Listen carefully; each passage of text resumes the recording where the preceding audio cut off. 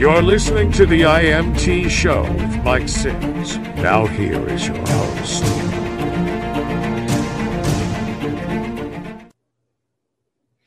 One of the things that about this forum is it allows me to express and talk about a number of subjects, and I do plan to hit on a number of things. Hopefully, it won't it'll capture your interest, and that you'll follow along with what we have.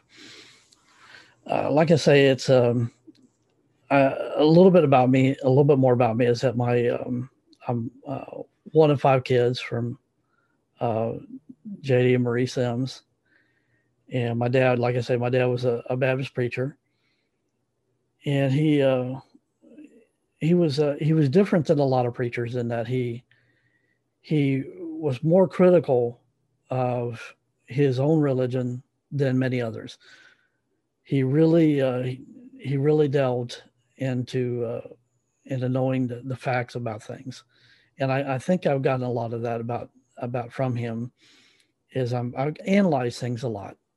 I study things a lot, and things interest me. I want to know how what makes people tick, how people came to those conclusions, and why they believe what they believe. Not that I'm always searching for answers, but not that I have a great need for a number of answers, but it is to know why they came to those conclusions, and why they're at where they're at. It fascinates me. I may not agree, but I don't really. That doesn't really matter to me. I want to know. I really want to know what people think, and why they got there. So that aspect, I think I inherited from my dad. I'm the youngest of my siblings. The closest sibling to me is my brother Bob, which is 10 years older than me. So they were all grown up by the time, I was 8 years old. So my eldest sister is Gloria, and I didn't get to see a lot of her growing up, but she was she's there on Facebook, and checks on my stuff, and once in a while will comment, and it's very interesting. Social media has brought a lot of people together, including lost family members of mine. So my next in line would be Daryl, and Daryl's an interesting character. He's a full-time UFO researcher. He's been speaking in probably just about every country in the world. He's had his own TV series, several of them actually. He's been on a number of other established series, from sightings to ancient aliens, and you name it. His own series that he was co-hosted with three other people, called Uncovering Aliens, didn't last very long, but it got good ratings, and it was actually, for a UFO show, was very, very interesting. In the mid '90s, I worked with him and helped him with his marketing and his website, and producing his videos. He has quite a following. There was one radio interview he did, that within an hour we had 400,000 hits on his website. So it's an interesting journey with him too. I can remember us coming home from at his house from running errands, and he would check his answer machine, and there would be the voices of known actors leaving him messages.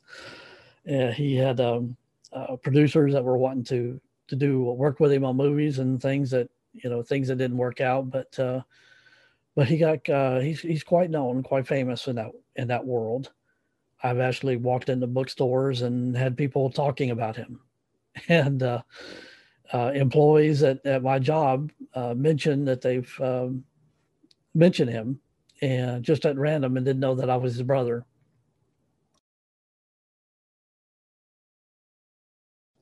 So, hopefully we'll have him interviewed as well here. He's quite a dynamic character, and it's always interesting when we all get together, me, him, and Bob, especially when it comes to Monopoly.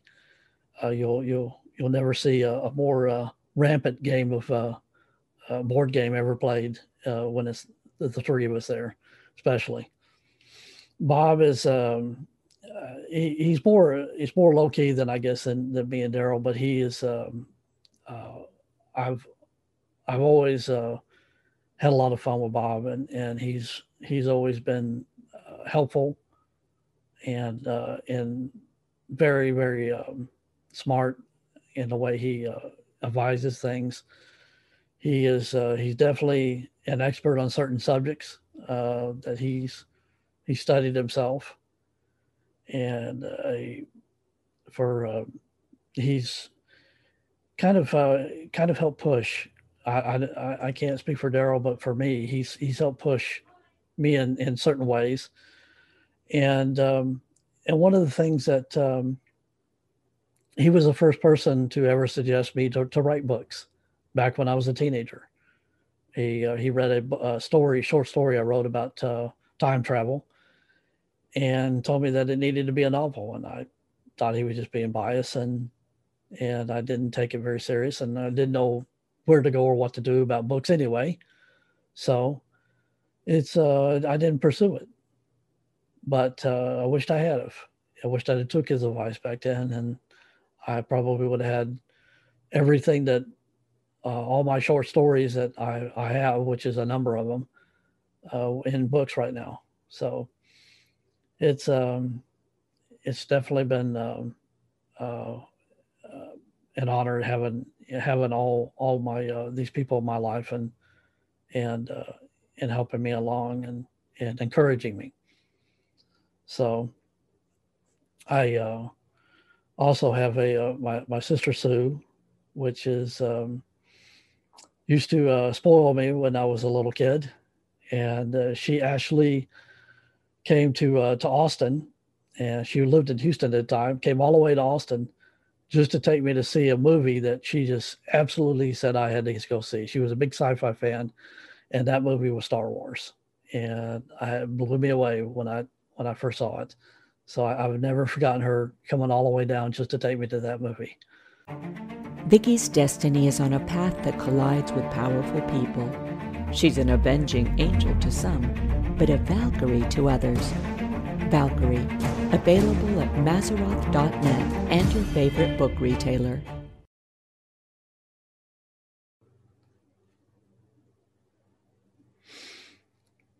And my mom she's always been a rock in my life. And, my dad worked a lot out of town and commuted a lot, and he had to follow where construction work went.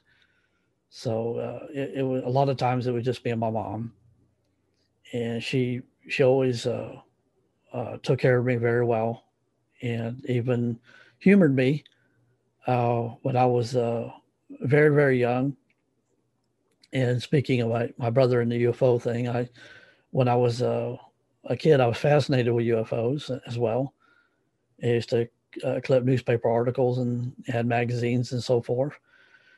And at the time in Austin, there was a man by the name of Ray Stanford, and Ray was a scientist, and he had a team of undergrad students, and he had a setup a lot like Dr. Alan J. Hynek with and his grad students ended up doing with after Project Blue Book.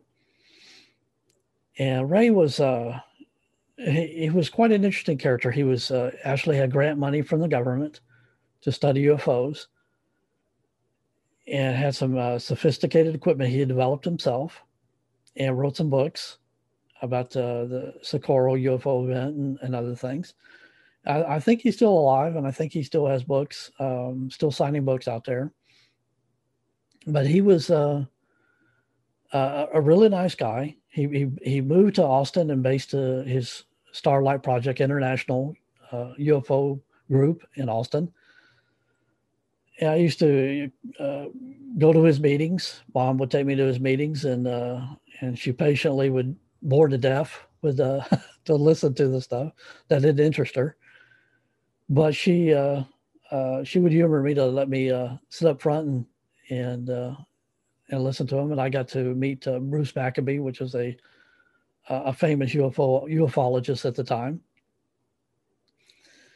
And it was very interesting because I made I faked a UFO photo and took one of my models. I had lots of models of Star Trek and Star Wars, and even made my own. And I faked a UFO picture with my 110 camera and took the picture to him. And he thought it was very interesting. It was obscure enough that it kind of looked like a UFO, real UFO photo, whatever that means. But he came back later with a photo and said that he wasn't sure that it was real or not. He couldn't prove it either way, but but he felt that it could be real. And then I admitted to him that I had faked it, and of course that kind of embarrassed him. But I told him my purpose was not to embarrass or fool him, but I wanted to see. Like I say, I like to analyze people and how they think. Is that could somebody of his caliber in education, a scientist, could they be fooled? And he was. And I realized that in that field of study is that you almost have to be kind of gullible, because what you're studying is so fantastic and so unusual that people, if you're critical, you're going to miss things that maybe is real. So you have to be real open about things. And so the UFO people and that study that stuff, they do get fooled once in a while. And then people, get onto them and think that, they're not very smart or very good. And it has nothing to do with it. It has to do with being open-minded and accepting, because it is a strange phenomenon. So the rumor has it is that Ray had gained a lot of criticism, and his group and his UFO studies kind of disbanded. He went back to his first love, I guess, which was archaeology, and ended up finding a dinosaur bone that actually altered and redefined the modern theories of evolution. So he was pretty well vindicated at the end, which was good for him.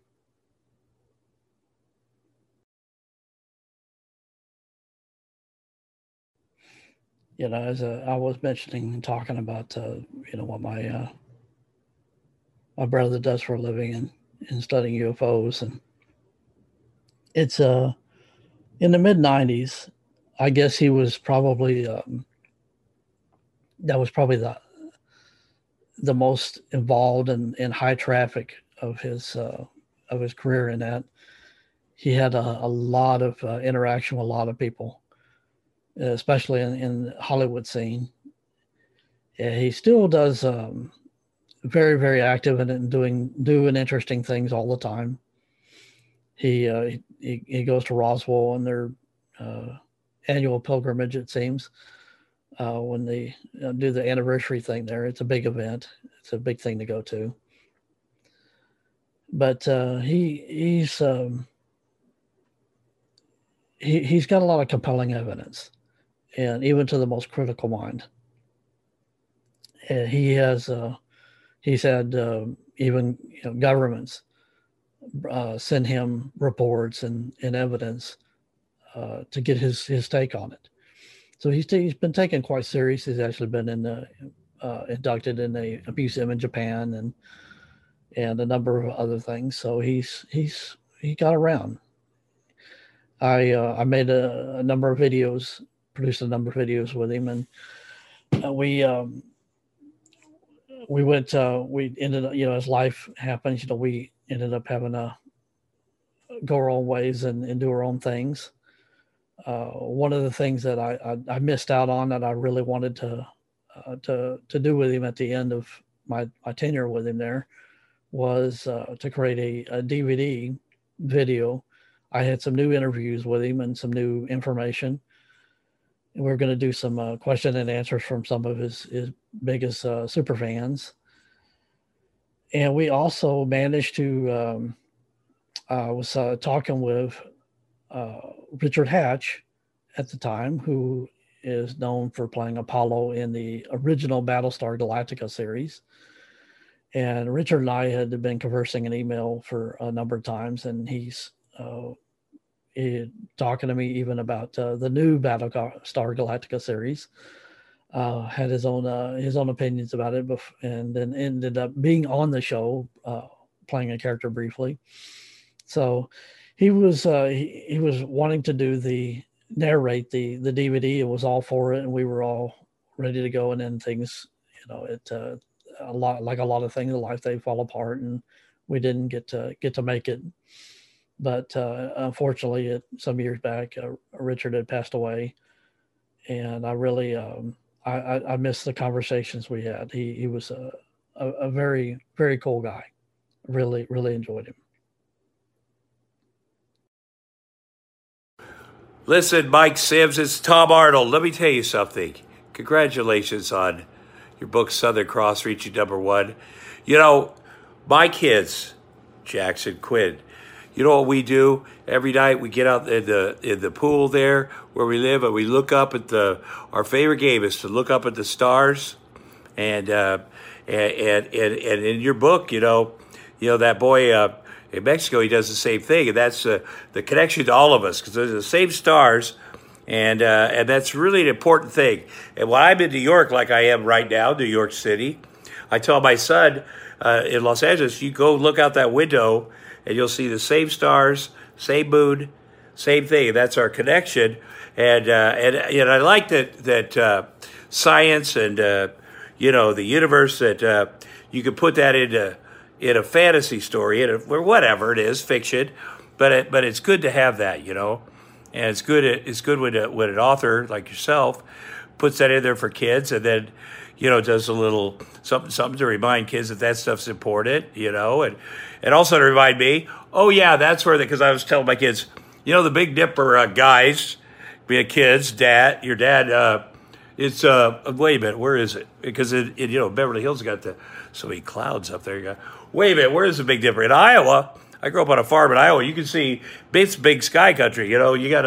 But then you gotta go, wait, where is because my kids are 6 and 4.